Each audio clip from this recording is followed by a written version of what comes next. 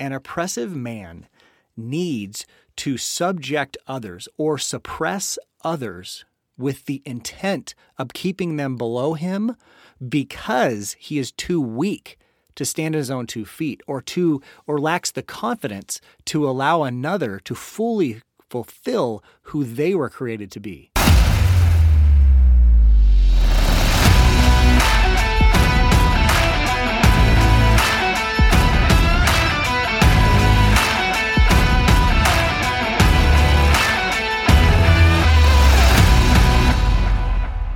Welcome to the Restoring Manhood podcast, where we are engaging men in the conversation and battle to restore manhood in today's society.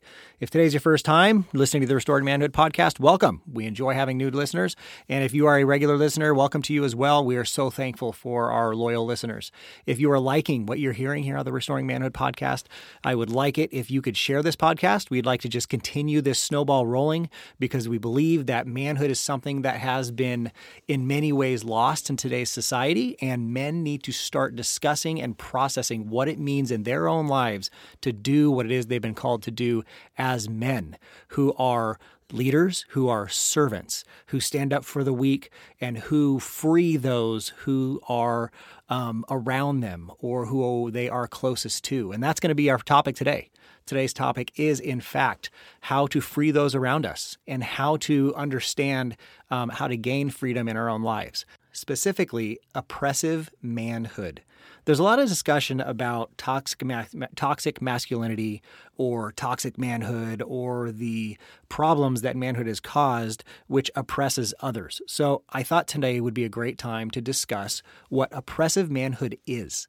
And really, that it comes in a couple layers. And the way that we're going to discuss that is a couple ways. So first, we're going to talk about oppressive manhood in that how to be self-evaluative and how to understand how we can effectively and deliberately free those around us and assure that we are not, in fact, being an oppressive man. Also, how to identify when others around us are possibly being oppressive to us and how to stand up to that and what we need to do around that. It's kind of a weird topic and kind of a hot topic in this society, in this day and age, and I'm kind of wading into some sensitive waters. I get it.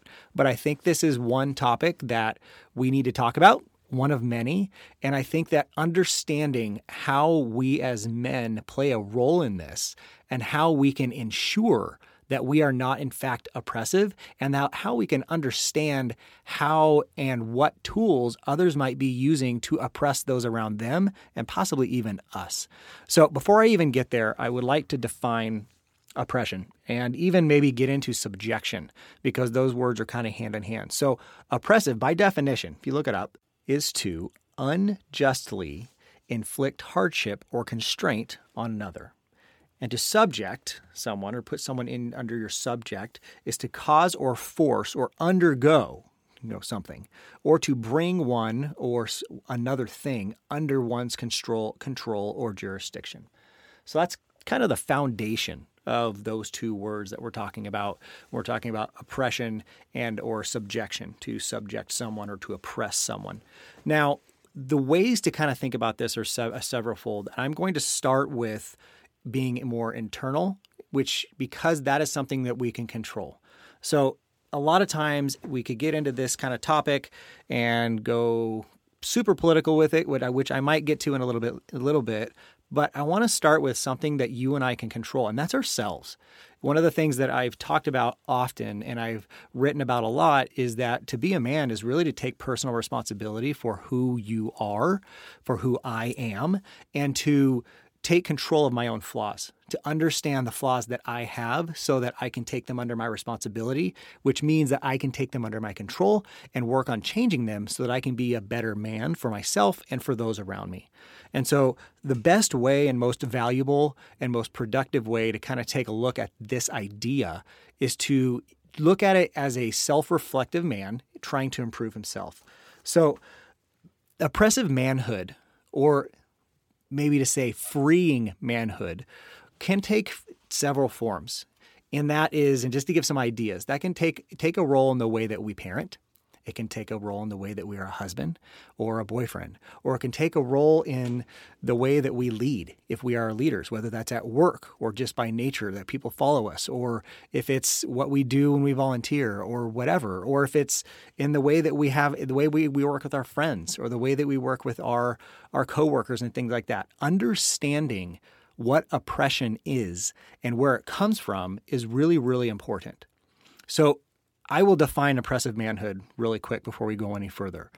An oppressive man needs to subject others or suppress others with the intent of keeping them below him because he is too weak to stand on his own 2 feet or lacks the confidence to allow another to fully fulfill who they were created to be.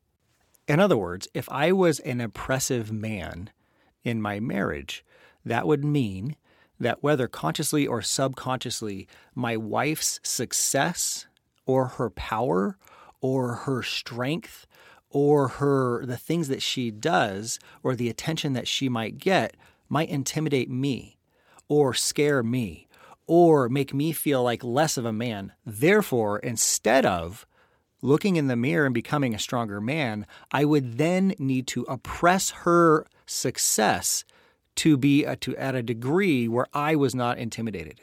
In other words, I might tear her down to make myself look good. I think we've all heard the analogies of the bully on the playground is typically only the bully because they lack confidence and they lack self-assurance and something bad happened to them. Therefore, they need everyone else to look up to them by their intimidation. By using intimidation factors, by using fear factors, by being toughest or scariest. They're afraid of others being better than them. Therefore, the only way they know to become the top of the ladder is to oppress other people. That's never what a man should strive for. That's never what a man should allow himself to be. In fact, this morning I was texting with my brother-in-law about this topic because I know this is a very sensitive topic and I want to make sure that I give it the proper care and understanding that I need to. And I was texting him kind of about this, and he's a law enforcement officer. And he mentioned really quickly, man, I cannot tell you how many guys I talk to that end up in this situation and I get called because of a domestic violence situation. And it kind of shocked me, or not shocked me, but it was like, whoa, you're right. I bet, or I can't imagine how many law enforcement officers come face to face with men who find themselves in a position where they are now having the police called on them because of something they did, and the root is their own weakness. But what they're trying to show is power over someone else. Power over another person is not power. That's oppression. Power is when you are strong enough, I am strong enough to elevate my strength, to elevate my skills, to allow those that I am responsible for to become the maximum of what they are able to be without intimidating me. Or one who is confident enough to allow another to surpass them in many ways without trying to hold them down and to actually be proud of them. Let me give an example. I have a little girl. She's a very young little girl. My goal for her is that she becomes amazing at whatever she ends up doing. And my goal for her is for me to teach her through a million ways, which we can get into other podcasts, to be resilient and strong and talented and all of these things. But someday there might come a day when my little girl, when she grows up, surpasses me. I have to be okay with that. And I think that that's okay or easy to talk about as fathers and their kids. You know, you want your kids to surpass you because you can take credit for that, right? But let's move over into, let's say, the work environment. Let's say that you're a manager in a certain situation. There are people that work around you who are very, very talented, and there might be even a little bit of competition for your role. And as a manager or a leader in an organization, a man who is confident or a man who is purely self-reflected or truly self-reflective and trying to improve himself, he will be working his hardest to elevate his own skills so that those around him can become so good that it doesn't intimidate him, or to elevate himself in that he is equipping those under him or those that work around him or for him so that they can become the best of their ability. A man who is strong and powerful understands that those that he leads must become the best that they can be for him to become the best that he can be. But I have seen so many times at companies I've worked for, or even in myself, if I'm honest, and I look back on time, when I was intimidated by the goodness or the success or the talent or the knowledge of those that I worked around, and I was afraid that if they elevated themselves or if my boss saw how good they were, then I might lose the limelight a little bit. So maybe I would angle a position or say something, or just purely not talk about how good Sally was, or Jim, or when I worked with my brother, because I wanted to, it was a race to get to the top. The flaw in that thinking is that, let's say I'm the leader in that context and there's a leader above me. If I want to succeed, I truly have to make all of those around me succeed. And the truth is, sometimes, actually, every time, you have to have people around there that are around you that are better than you at a lot of things. Because a leader understands, a father understands, a husband understands that he cannot be the best at everything, and that he has to surround himself with people that are better than him at many things, and have the confidence and power and strength to allow them to show off how good they are at the things they do that are better than himself. I work with a lot of people who are way better than me at my role, and technically I'm their boss. If I try to subject or suppress or oppress how good they are at their things, I'm only shooting myself in the foot.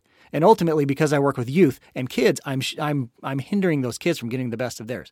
I have to continue focusing on helping them become the best that they can be, even if that means that they become better than me at certain things and a lot of things. In fact, they better be better than me at a lot of things. They have to be, because I can't be the best at everything. And we as men need to understand that the success of those around us, the success of our friends, the success of our brothers or sisters, our wives, our parents, our coworkers, cannot push us or put us in a circumstance or a situation where we work to hinder others from succeeding or from their light being seen by those around us. In fact, a man should magnify the success of others. A man should be able to free the others around him to succeed.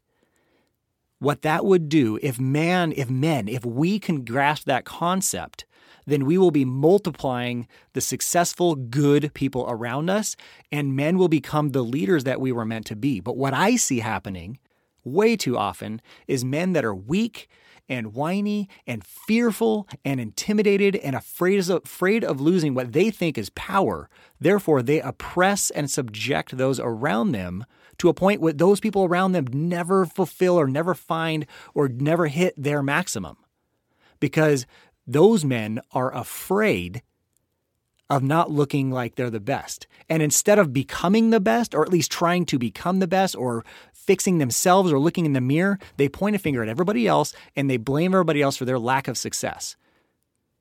A man looks in the mirror first. If others are out achieving him, he walks to the mirror and says, "Why are others out achieving me?" He doesn't walk over to the other person and flatten their tires, or go to their boss and talk trash, or spread rumors, or hide how good that other person is. A man who sees others around him succeeding goes to the mirror and says, "What do I need to do to succeed? What do I need to do to become what I was created to be?" Sometimes that means changing course. Sometimes that means I might be in a position where this is not where I was supposed to be. This is not my strength. In fact, a man that can identify the strengths of others and help them utilize their strengths is a man who might be worthy of leadership. Because that's what leadership is. It is truly helping others succeed and elevating them to the best. now I want to change gears just a little bit, because as many of us are listening, we might be able to say, I could look back in time and I could say that, yeah, I've experienced this too, where we might be able to listen, or some of you might be listening and being like, man, I'm being oppressed by my boss or by, name the person, XYZ. Now, the response to that is the exact same response that a man should have when he sees others succeeding around him and he's not succeeding, and that is walk to the mirror. What can I do in myself to help rectify this situation? And in my experience, often in a work situation or in a friendship situation or in maybe a marriage situation or whatever, when there is something like this happening where another is trying to hold you back from succeeding, or is actively submarining you by gossiping or whatever, the way to work around this, or the way to work on this, is to truthfully gain the trust of that person and possibly to help elevate them. Rarely is the best case to go into full out war, whatever that looks like. And I mean, full out respond with the same kind of gossiping, anger, going to their boss, yelling, stuff like that. The best response, the first response should always be, first look in the mirror. Okay, I feel like this person is holding me back and they really actively are afraid that I might outperform them. First step, try to earn their trust. Try to help elevate them. Try to show them that you're there to help them succeed too. And then maybe you can change the tide. And that's a really hard thing to do sometimes, especially if someone's intimidated by you. Also, it might be a situation at work where it's literally as a competition, where you're competing for the same job. Again, the same thing goes. Go look in the mirror. How can you continue to perform to your absolute highest? How can you make sure that the people that need to hear that? Can maybe you go straight to the boss of the company or something like that? The first step is always look in the mirror first. If you need to elevate and kind of keep going that direction or whatever, then if it's a job situation, maybe you need to find another job. But the first step, I'm going to say it 100 times, always look in the mirror and figure out how I can become better. How can I better present my success to those around me? How can I better help my wife be elevated to her success so that she wants me to succeed too?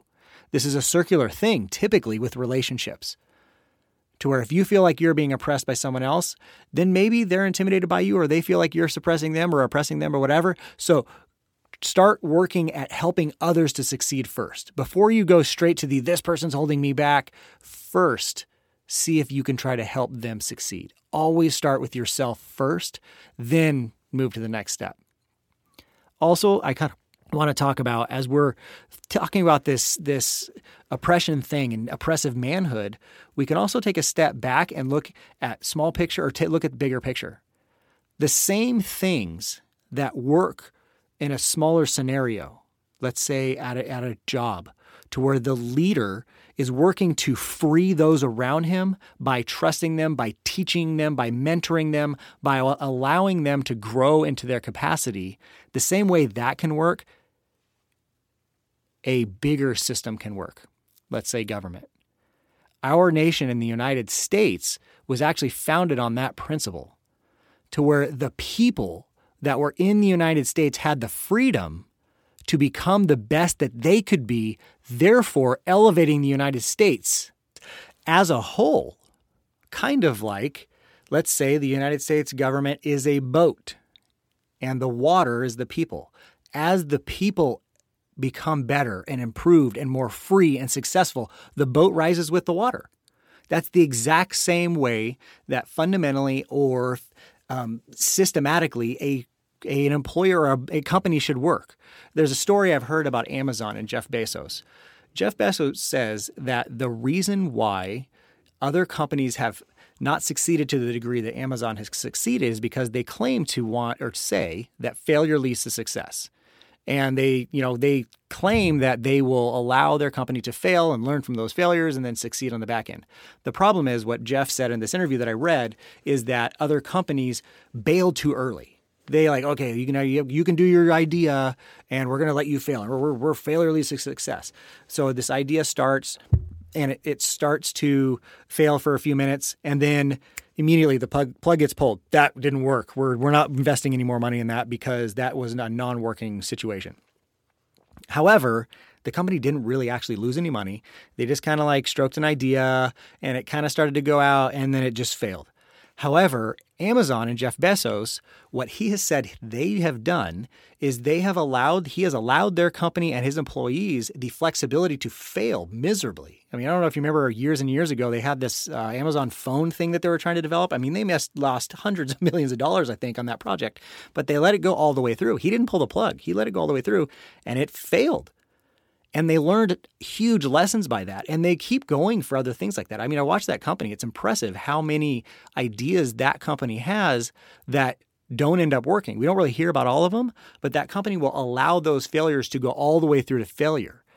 What that company does, or what Jeff Bezos has done then, is he's invested in his employees and allowed them the freedom to fail fully and learn from their failures on their own, and then to come back with better ideas and succeed. Huge. That's the exact same as how men should lead in their lives in whatever capacity leadership is, whether that's with their friends, whether that's with their family, whether that's at work or whatever capacity that a man leads or a man lives, even if he's not the leader, that man should be able to allow others around him to fail, even though he might know the right way to do things. The ultimate example that I can think of is Jesus Christ. Jesus Christ not only knows all the answers to our problems, not only has he given us guidelines and rules and specific instructions as to how we should live our lives, he allows us to not live by them. And then, instead of ridicule or punish or cause bad things to happen to us after we don't do the things the way he said to do them, he died for us and paid the penalty of our mistakes so that we could be good together, so that he could still be connected with us, so that the payment of our flaws is paid. That's mind-blowing. And if we're looking at that as an example of how to be men, this is what I learn.